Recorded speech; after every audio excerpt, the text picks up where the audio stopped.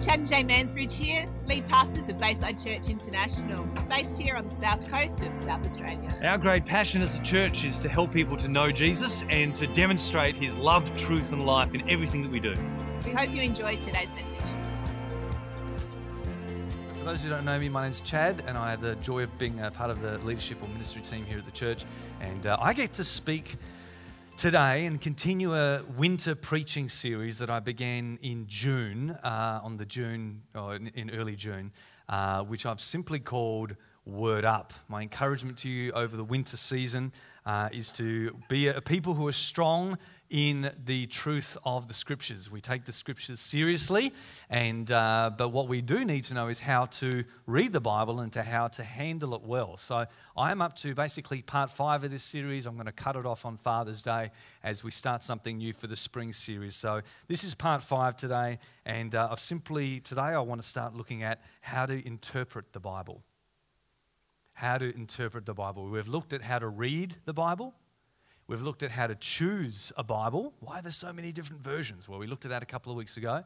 And we've also looked at how to handle the Scriptures, that God has given us certain toolboxes. He's given us various means to handle the Scriptures well. Today I want to focus on the word interpret, and we're going to have a look at some lessons in and around the subject of biblical interpretation. How many of you think you can handle that today? Yeah, switch your brain on. I think you're going to be just fine. I'm going to start with a story, though, that somebody some time ago placed in a classified advertisement in the personals pages of the Atlanta Journal. I guess this is in Atlanta, Georgia, in the personal pages. And it said this: single black female seeks male companionship. Ethnicity unimportant. I'm a very good-looking girl who loves to play. I love long walks in the woods, riding in your pickup truck. I love hunting, I love camping and fishing trips. I love cozy winter nights lying with you by the fire. Candlelight dinners will have me eating out of your hand. Rub me the right way and watch me respond. I'll be at the front door when you get home from work, wearing only what nature gave me. Kiss me and I'm all yours. It says, call 404-875-6420 and simply ask for Daisy. Well, apparently, as the story goes, over 15,000 keen men run that phone number that week, only to find themselves talking to the Atlanta Humane Society about an 8-week-old black Labrador retriever seeking companionship from a male audience. There is a reason for that story, and I will come back to that in just a moment. Before we do that, I want to revisit a story in the book of Nehemiah. The key character in this story is a guy called Ezra. For those of you who know a little bit about the Old Testament part of your Bible, or what some of us call the Hebrew Bible, the book of Ezra and Nehemiah were actually originally one book. Okay, in fact, in older Bibles, they're simply called 1 and 2 Ezra. And then somewhere through history, I think when the Geneva Bible was put together, they thought they'd split them in half and name one Nehemiah. Okay, so we're going to be reading from the book of Nehemiah, even though the main character here is Ezra. And it's basically at a time in history where God's people had restored the temple in Jerusalem. This is what we call the Second Temple period. Solomon built the first one, then it got destroyed, and these guys rebuilt it. And Ezra and his friends start to read the Scripture to the people, okay? And this is what we see. I haven't found it yet. Hang on, it's before Psalms. I was giving you time to look it up, and I should have already had it there. And where am I going to read from today? Verse 8, Nehemiah 8, verse 8. Says, they read from the book of the law of God, making it clear and giving the meaning, so that the people understood what was being read. The priests read from the law of God, made it clear. Now, some translations there say they read from the law of God and translated it. Other translations say translated it. But they translated it because this Bible at this time was written in Hebrew, and the people there didn't understand Hebrew because they'd spent the last 70 to 100 years in Babylon speaking Aramaic. So the scriptures that were written in a different language, these priests who were reading the Bible couldn't just read it, they had to interpret it. So I said last week, the first step in handling the Bible well is to read it, okay? You got to read it in a translation, in a language that makes sense to you. That's what we see here. They made it clear. The second thing they did was they gave the meaning so that the people could understand what was being read. It's one thing to read the Bible, it's another thing to understand it. It's the one thing to know what your partner's saying to you. It's another thing to understand what it is that they're saying to you. And that is part of the challenge of any literature. Yeah, I can read it, but do I understand the meaning of it? And then the third thing we see happen is in verse 9, where Nehemiah, Ezra, and the Levites who were instructing the people said to them all, "This day is holy to the Lord your God. Do not mourn or weep." For all the people had been weeping as they listened to the words of the law. So the people heard the scripture being read, they understood its meaning, and then they responded to that. And they responded by weeping. But Nehemiah said, no, don't do that. Go and enjoy choice food and sweet drinks, sugar-free ideally, and send some to those who have nothing prepared. This day is holy to the Lord. Don't grieve, because the joy of the Lord is your strength. These people had the scriptures, they knew what it said, they believed they knew what it meant, but they didn't quite catch how that meaning mattered to them. And so they applied that meaning in a wrong way. They wept and they mourned, and that wasn't the appropriate response.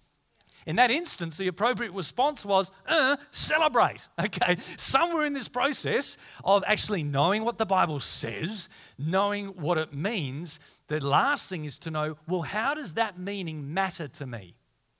So we have a 3-step process here when you read the Bible. You've got to know, what does it say? What does it mean? And how does that matter? How does that matter to me? These people knew that the scriptures that were being read to them mattered to them. Even though they weren't written directly to them, they were written hundreds and hundreds of years earlier, they knew, no, this is God's word and it matters to us somehow. But they needed a bit of coaching, okay, to know, no, don't form wrong application here, all right? You've got to know the implications for you might be different to the implications of other people who've read it in the past. Okay, you might think the right response is that. No, these men then coach them on how to respond properly. And so we see here a 3-step process. This is how to handle the Bible well. You've got to know what it says. You've got to know what it means. And then you've got to work out, well, how does that meaning matter to me?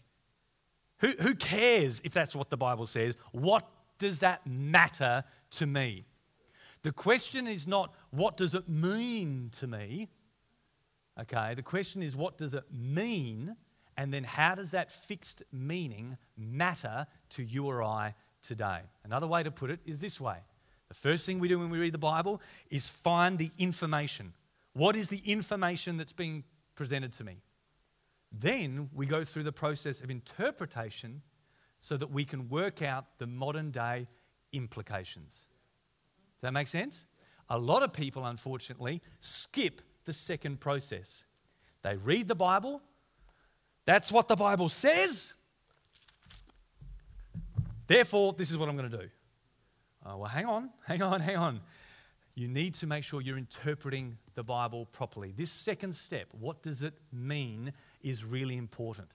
And in the fancy pants term for this, if you want to get fancy pants on me, the word for this in scholarly circles is exegesis. Okay? It's basically working out, what does the text actually mean? What has it always meant? And when I know what it means, when I interpret it properly, then I can take the third step and work out, what does it matter to me today? All right? Does that make sense? That's how to basically, so what I want to do today is focus on this second step here. Second step of, now I know what the Bible says, how do I work out what it means? Because as I said earlier, the question is not, what does it mean to you? It's not a healthy question. The question is, what does it mean? And then how does that matter to me? The illustration I've used before, and it's my own, so I like it, is when you use a GPS. Or like me, you use Google Maps and you're driving somewhere. You put your destination in, it's taking you through South Road, and as you read the map, as you're looking at the map, it suddenly tells you that South Road between the end of the expressway and Dawes Road is red. Near Flinders Hospital, okay? It's red. What is the information you're being given? South Road is red. Now, what does that mean? Does it mean someone's painted it red? Does it mean that it's hot? Does it mean that it's in love? Well, that's what red means to me. Red means in love. Does it mean that only red cars are allowed to drive it? Is that what it means? After all, it says the road is red. What does that mean? Well, the answer to that question is only found when you ask the author. What did the author mean when they made the road red? And they meant, when you understand that program, they meant that it's busy traffic, okay? And now now that you know what they mean, you can then go to the third step, which is, well, how does that matter to me? What am I going to do about it? If I know that there's busy traffic at that part, what am I going to do? Am I going to go down Marion Road? Am I going to take a diversion? Am I going to phone someone and say, look, I'm going to be 20 minutes late today? Am I going to just sit in the traffic and enjoy the... I then get to make a decision based on what it means. But this meaning is not up to me to decide what the meaning is. My job is to discover what the author meant. Does that make sense? The road is red. What does it mean? Traffic is busy. What does it matter to me? Well, that's where I have some creativity to make a decision. I decide how I apply that set truth. So when you read a letter and it says, I'll be waiting for you in nothing but what nature gave me, or candlelit dinners will be having me eating out of your hand, okay?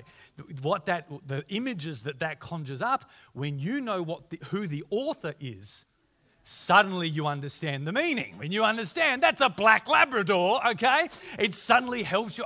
Now I know who the author of that letter is. I can understand what it means. I'm interpreting it properly. And so when it comes to interpretation, I like to talk about the ABCs of biblical interpretation. The ABCs of biblical interpretation. And the first one is the letter A, the de, which simply means this. You've got to work out who the author is and who the audience is. When you read something in the scripture and you want to know, I know that's what it says, but what does it mean? The first thing you ask is, well, ABC, who is the author and who is the audience that they are writing to? Because listen to me, all scripture is God-breathed and is useful for us. The whole Bible is being given and written for us.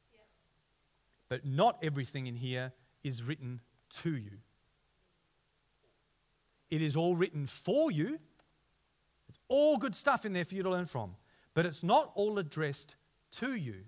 You, as a Christian, a follower of Jesus, are not necessarily the target audience for this text. You've got to know when you're reading, is this written to a Christian community? Or is this written to someone else? Because if I don't read it properly and know who the author and the intended audience are, I'm going to come to some wacky applications if I don't truly interpret it properly and know who that is written for. And as a general rule, the closer you are to the intended audience, the more similarities you have with them, the more likely it is that your application will match what their application was 2,000, 3,000, whatever years ago. Okay? As a general rule, the further apart you are from this original audience means it is less likely you're going to be able to apply those scriptures in the same way that original audience was intended to. I've confused some of you already, haven't I? Let me give some simple illustrations. In that last part of the Bible, we have what we call the New Testament. There's a whole bunch of letters written to Christian churches. Okay, Paul is responsible for most of them. The fancy word for it is the word epistles. We know they're written to Christians because that's what they basically all say in chapter 1, verse 1. All right, these are written to Christian communities.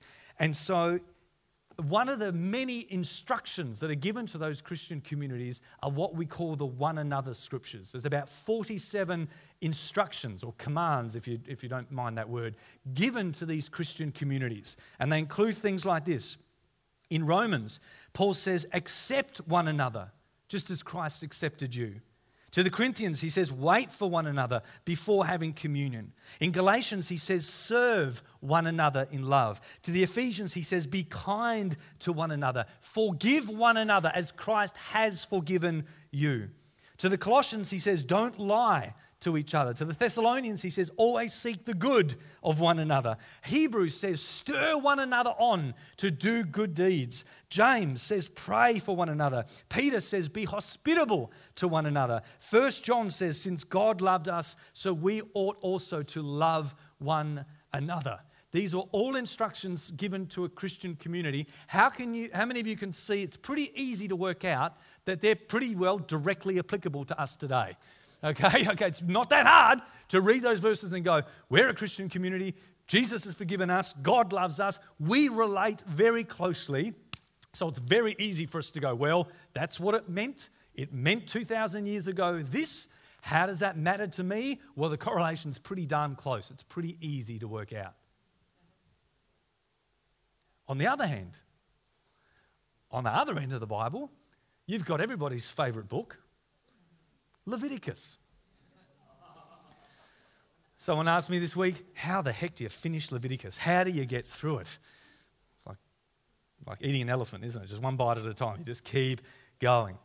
And the book of Leviticus also contains a lot of instructions.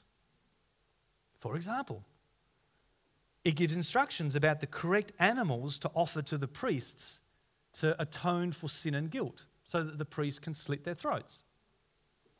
It shows you how to hold a lamb's head while it's being slaughtered and where to sprinkle its blood. Leviticus gives us dietary restrictions like shellfish, pig, rabbit, and snake. Snake, I understand, but not pig.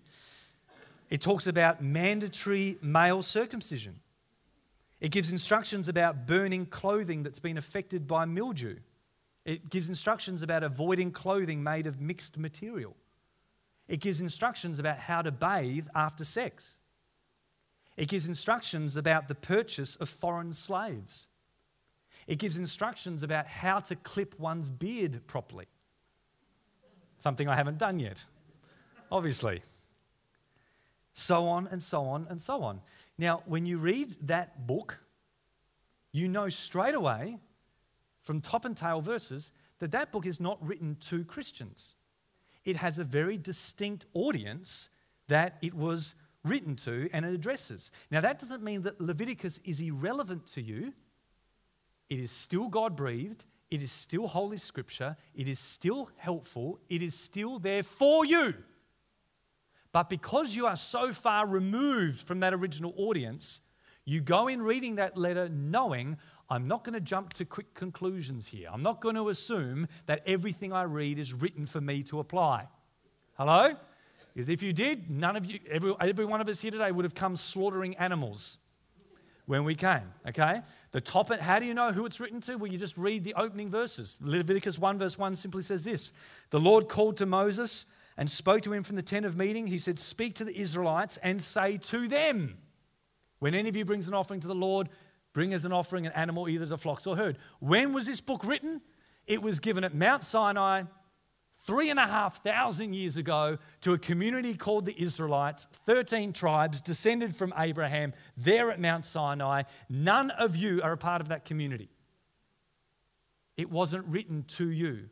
It was written for you, and I'm glad it's in there because there's a lot of stuff we can learn, but it wasn't written to you. The last verse of Leviticus closes it off by saying this. These are the commands the Lord gave Moses at Mount Sinai for the Israelites. It is a book written for that group of people. What's your point, Chad? I know what Leviticus says. But before I go from what it says to what do I do? Oh, I've got to clip my beard this way. I've got to throw out my clothes that have cotton and polyester. No, before I seek to apply, I need to take it through the process of what does it mean? And part of finding out what it means is who was it written to? Who is the author and who is the audience? The prophets are another group of books that many Christians don't enjoy reading. I don't, because by and large it's a lot of doom and gloom. Those of you who've read through the whole Bible with me on YouTube, I kept saying that over and over. I'm like, it's another doom and gloom week, all right? It's predominantly bad news. But here's some good news. None of the prophecies that you read in the Old Testament scriptures were written to Australia. None of them were directed to the USA. None of them were directed to communist China. None of them were directed to the Middle East. Oh, well, they were. Sorry, not the modern state. None of them were directed to the UN. These are historical books that were directed to a historical audience at the time. So when you read Moses, who says, I will heap calamities on my people and spend my arrows against them. There will be famine, there will be war, pestilence, and deadly plague. You go, well, hang on, who was that written to? It was written to a particular group of people under a particular set of covenant conditions. When Isaiah described the coming day of the Lord as cruel with fury and burning anger to make the land a desolation, he was not writing to Australia in the 21st century. He was writing to Babylon in the 6th century BC. That day has come and gone. He knew who he was talking to. When John the Baptizer warned that the axe is already at the root of the trees, every tree that doesn't produce good fruit will be cut down and thrown into the fire. John the Baptist was not speaking to Christians that day because Christians did not even exist at that point in history.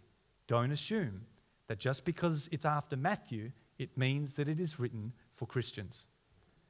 When Jesus said that a disaster is coming and you need to flee to the hills and you better pray that it doesn't happen on a Saturday, or you better pray that you're not pregnant when it happens, or you better pray that it doesn't happen in winter. He was not speaking to a 21st century community to find the nearest hill if something goes wrong. Well, who cares if it's in winter? We've all got cars. Who cares if it's a Saturday?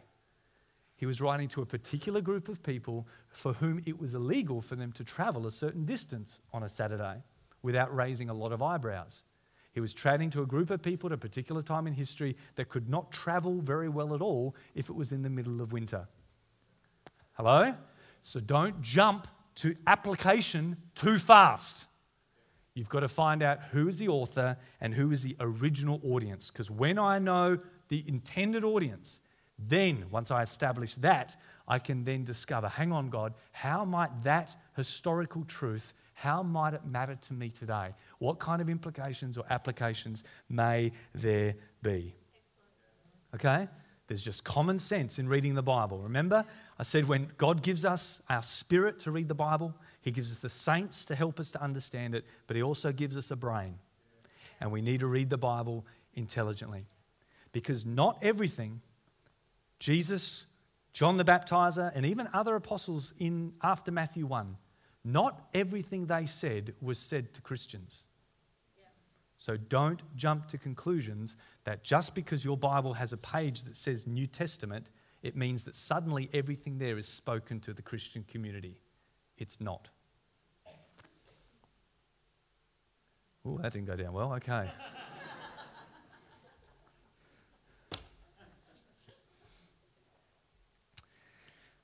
I'm going to share something that is a bit unconventional, meaning that I would be in a minority in what I'm about to share with you. Do you trust me? Because you're intelligent people, so I'm going to submit this to you. One of the big differences in audiences, and those of you who've heard me teach on the 3 covenants understand this. One of the big differences in audiences in the Scripture is which covenant community people are a part of. Now, if you don't really understand the word covenant, it's basically a way of saying a relational agreement that God has with a particular group of people. And I've taught on this fairly broadly. What the second part of interpreting the Bible well, after A, author and audience, is B, you need to consider the Bible's big picture. The Bible's big picture background. Because the Bible has one big story, but it's a story that moves on in history. That's why it's really important to have a big picture perspective. And in the Scriptures, we have a few very distinct communities. At the beginning of the Bible, we have Abraham and his family who are walking with God. They come to a mountain called Mount Sinai where Moses gives 10 commandments and a new relationship with God is created at Mount Sinai. This relationship with God's people continues for about 1,400 years until Jesus comes and dies on the cross, raises a glass of wine and says now a new relationship is being established and a new covenant community is being formed. Okay? That's why I've said before, I don't believe the best way to understand the Bible is 2 covenants, Old Testament, New Testament, but rather 3. There was a period before Moses, there was a period between Moses and Jesus, and then there was a new covenant community that started over here. Isn't that pretty? And Hebrews says that a New Testament or a new covenant can only come into effect after there is a shedding of blood. Now, if you're visiting with us today, I know that sounds barbaric.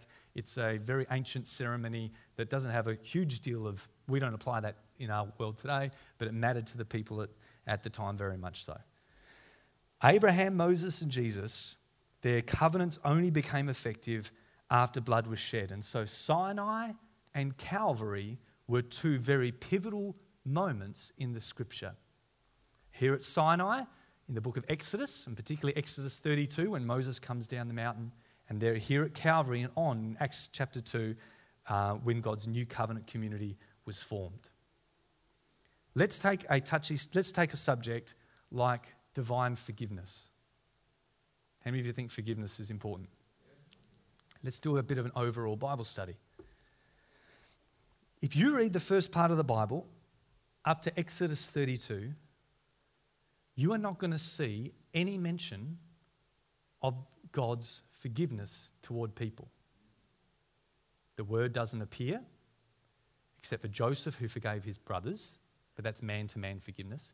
There is no teaching in this part of the Bible about God forgiving his people. Now, Chad, what do you mean when you say forgiveness? Well, I mean the same thing that Jesus meant. When he said, forgive our debts as we forgive our debtors. Forgiveness is the cancellation of a debt. Okay, Jesus said the same in Matthew 18. He says, 2 guys owed someone money. And the guy went to them and he said, you're in the red, but I'm going to take you up from the red to 0. I've cancelled your debt. He said, that's what forgiveness is. Forgiveness is having a debt where you owe somebody something and they say, you owe me that no more. There is no mention in this part of the Bible about God forgiving his people. None. Now, did Abraham, Isaac, and Jacob do some bad stuff? Yes. Okay. They were not nice. They were not great, noble people. Okay. They did a lot of bad stuff. But God did not forgive them of any sin. Why?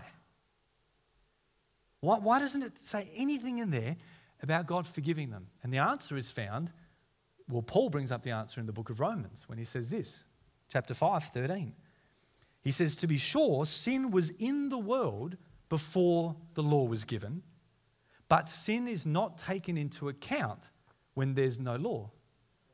So in other words, God wasn't holding people's sin against them in this time. He didn't have a ledger. He didn't have an account. And so if they couldn't go in the red, God couldn't cancel their debt. They had no debt. He wasn't holding a debt against them in the first place in this period of history. It's a bit like, I listen to the radio tomorrow and there's a TV commercial comes on for ANZ Bank. And ANZ said, guess what? This coming Friday is Debt-Free Friday.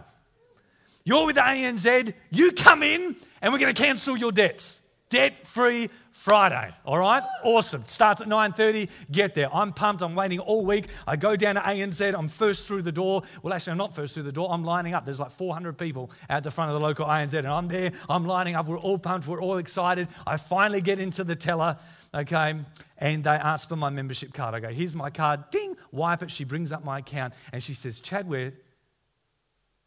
we can't cancel your debt today. What do you mean you can't cancel my debt? I've got an account with you. It's Debt-Free Friday. You promised to cancel my debt. I said, but Chad, you've got $400 in your account. You're actually in credit. You don't have a loan with us. You're not in debt to us. We can't cancel something that doesn't exist.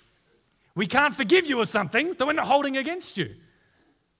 Oh, well, I wanted to have my debt cancelled today. No, you don't have a debt to begin with. You're not missing out on anything. You've maybe wasted a few hours in the line, okay, because you didn't know. You don't have a debt with us. I was debt-free before I ever went in for Debt-Free Friday. So they could not cancel something that did not exist. My theory is there's no mention of God forgiving his people prior to Mount Sinai because, as this verse says, he was not holding that against them in the first place. He knew they were doing stuff that was wrong, but he did not hold it against them. Jeff might do something wrong against me, and it's up to me whether I hold that against him or not. Yeah. If he comes to me later and apologizes and he says, Chad, I'm really sorry for doing that. Would you forgive me? I might actually find myself saying to him, well, I accept your apology, but I can't forgive you, mate, because I never held it against you in the first place. That's not me being unforgiving. That's me just realizing I never held it against you to begin with. Yeah. That make sense? Because that's what forgiveness is. Forgiveness is cancelling a debt, and you can't cancel it if it doesn't exist.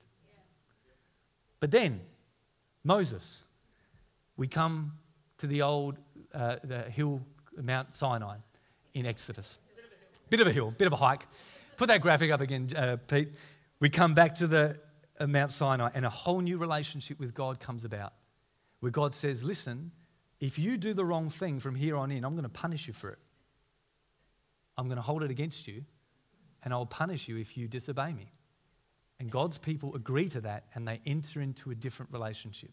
And it is here, for the very first time in biblical history, that the notion of God forgiving people comes about.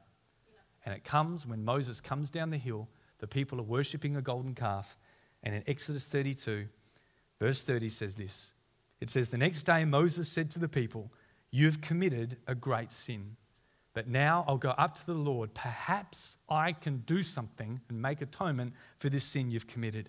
So Moses went back to the Lord and said, oh, what a great sin these people have committed. They made themselves gods of gold. But now, please, Lord, forgive their sin. Please cancel this debt that you're holding against them. Because you told us you're going to do this from now on. Please forgive the sin. If not, then I'll take their place. Blot my name out of your book, but free them instead. I will actually be willing to step in the gap and take the penalty on behalf of these people. God did not accept that offer. The Lord replied to Moses, whoever has sinned against me, I'll blot out of my book. You're not going to take their place, mate. Now go, lead the people to the place I spoke of. My angel will go before you. However, when the time comes for me to punish, I will punish them for their sin. And that day it says the Lord struck the people with a plague because of what they had done. For goodness sake, for the very first time in their history, God penalizes his people together for Israel after Abraham. God punishes his people. Why? Because they sinned, and God here held back forgiveness from them.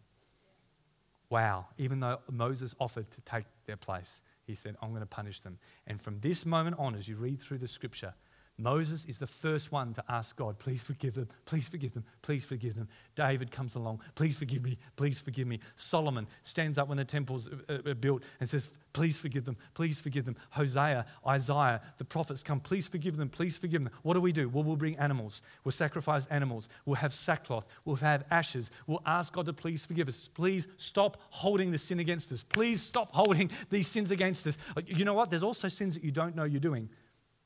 So you need to bring certain sacrifices to that just in case you've done a sin that you don't know. So oh God, please forgive me of a sin I don't even know that I've done. This is religion, isn't it? A lot of people still live like this. And this is basically the history of the Old Testament until you get up to Jesus and he comes along one day and he says this. If you don't forgive others, God is not going to forgive you. Forgive me. I want God's forgiveness. I want God's forgiveness. Hang on, you better make sure you completely forgive others or God will withhold forgiveness from you. Now, those words that Jesus said are true. But who was Jesus speaking to? He wasn't speaking to Christians that day because Christians didn't exist yet. You come to the cross, and on the cross, Jesus dies, and as he's dying, he says this to the Father. He says, Father, forgive them before they even apologize for it. Forgive them They don't even know what they're doing. Forgive them. They're ignorant. Forgive them before they ever bring an offering. Forgive them before they ever even acknowledge it. Forgive them. Release them. Forgiveness is in Christ. And after this moment, as you read the New Testament, the preachers go out and they say, forgiveness is found in Jesus. It's not found in animal sacrifices. It's not found in sackcloth and ashes. It's not found for constantly asking, please forgive, please forgive, please forgive, please forgive. No, hang on. Forgiveness is found in Jesus. And so from here on in, on this side of the cross, when Paul writes to people in the new covenant community, he says to them, Christ has forgiven your sin. You see, it is true. When Isaiah spoke to God's people in this period, he says, your sins have separated you from God and is hiding his face from you. But 150 years later, Ezekiel says to them, the time is coming where God will no longer hide his face from you. And that is the day where God will pour out his Spirit upon you. What happens after the cross?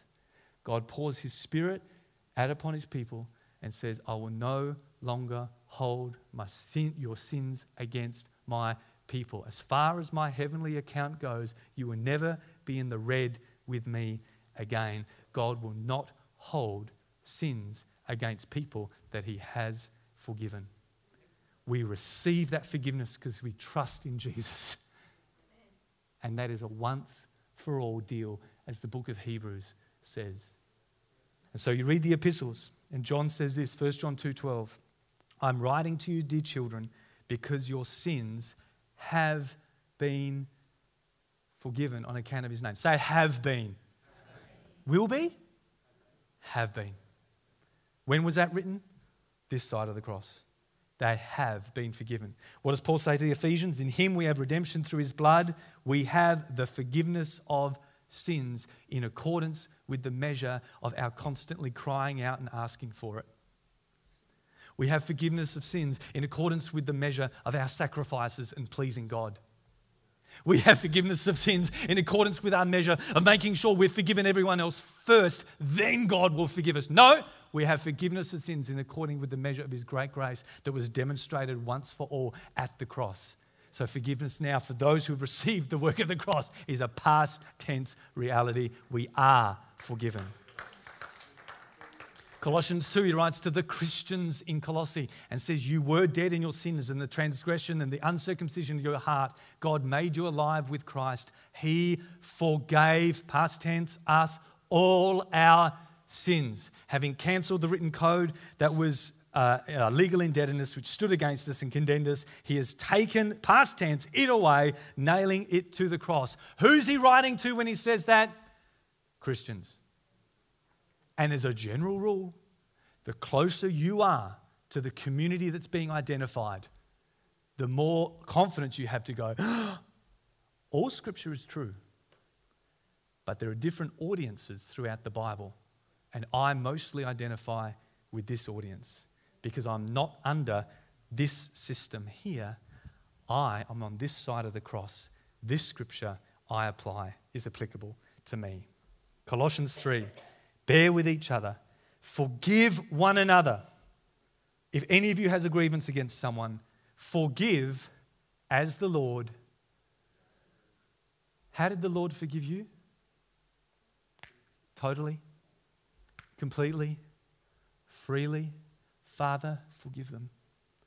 And now on this side of the cross, having received that forgiveness, knowing that I'm forgiven, I now forgive others. On this side of the cross, I better forgive others, because if I don't, God's going to withhold forgiveness from me. Jesus said that. But on this side of the cross, forgiveness is now a past tense reality where I forgive not to get God's forgiveness, but I forgive because I am fully forgiven. So the Bible's consistent. We come across verses from time to time that seem to contradict one another, don't we? But that's sometimes because there is a different audience that is being addressed. We have a Bible that covers 3,500 years of history of God's relationship with his people. And while all of it is written for us, not all of it is written to us. And the further away removed you are from the original audience, it doesn't mean it doesn't matter to you, but it means you need to be far more careful in how you seek to apply that historic truth to your life today. I'm not doing a wild sweep of saying the whole New Testament doesn't apply to us. You'll never hear me say that. Never. What I'm saying is be aware of the original audience, and then you need to think about it. You need to reason about it. You need to stand back and have a big picture view of the Bible and say, I know that's what God said then and there. That's what he said then and there to them. But how does that matter to me today? How much do I identify with them? And therefore, how much may that truth apply to me? Yeah. Otherwise, if you skip this second step of asking, I know what it says, therefore this is what I'll do. No. I know what it says, but what does it mean? I need to take the information, I need to go through interpretation before I discover the modern day implications for me. And while that might sound a bit of a daunting task, it actually gets a lot easier the more familiar you get with the Bible. Yeah. The more familiar you get with the authors and audience and the background and the context, the more familiar you get, the easier it becomes to you to go, yeah, I'm going to do that today. I know I'm going to apply that in my life. Because all Scripture is written for you, but it may not all necessarily be written to you. And that's not even a controversial thing to say. Because you know that. That's why there's a lot of stuff in here that a lot of you aren't applying. Because you know that's actually not for me.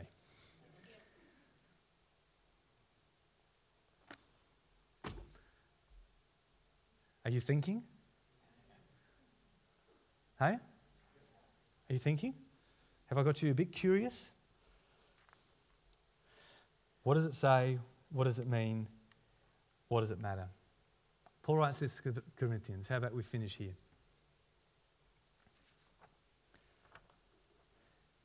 (2 Corinthians 5). Either way, Christ's love controls us. Since we believe that Christ died for all, we also believe that we all died to our old life. He died for everyone, so that those who receive his new life will no longer live for themselves. I hope you've enjoyed today's message. Remember to check us out at baysidechurch.org.au. And of course, if you're ever in the area, please pop in and say good day. Bye.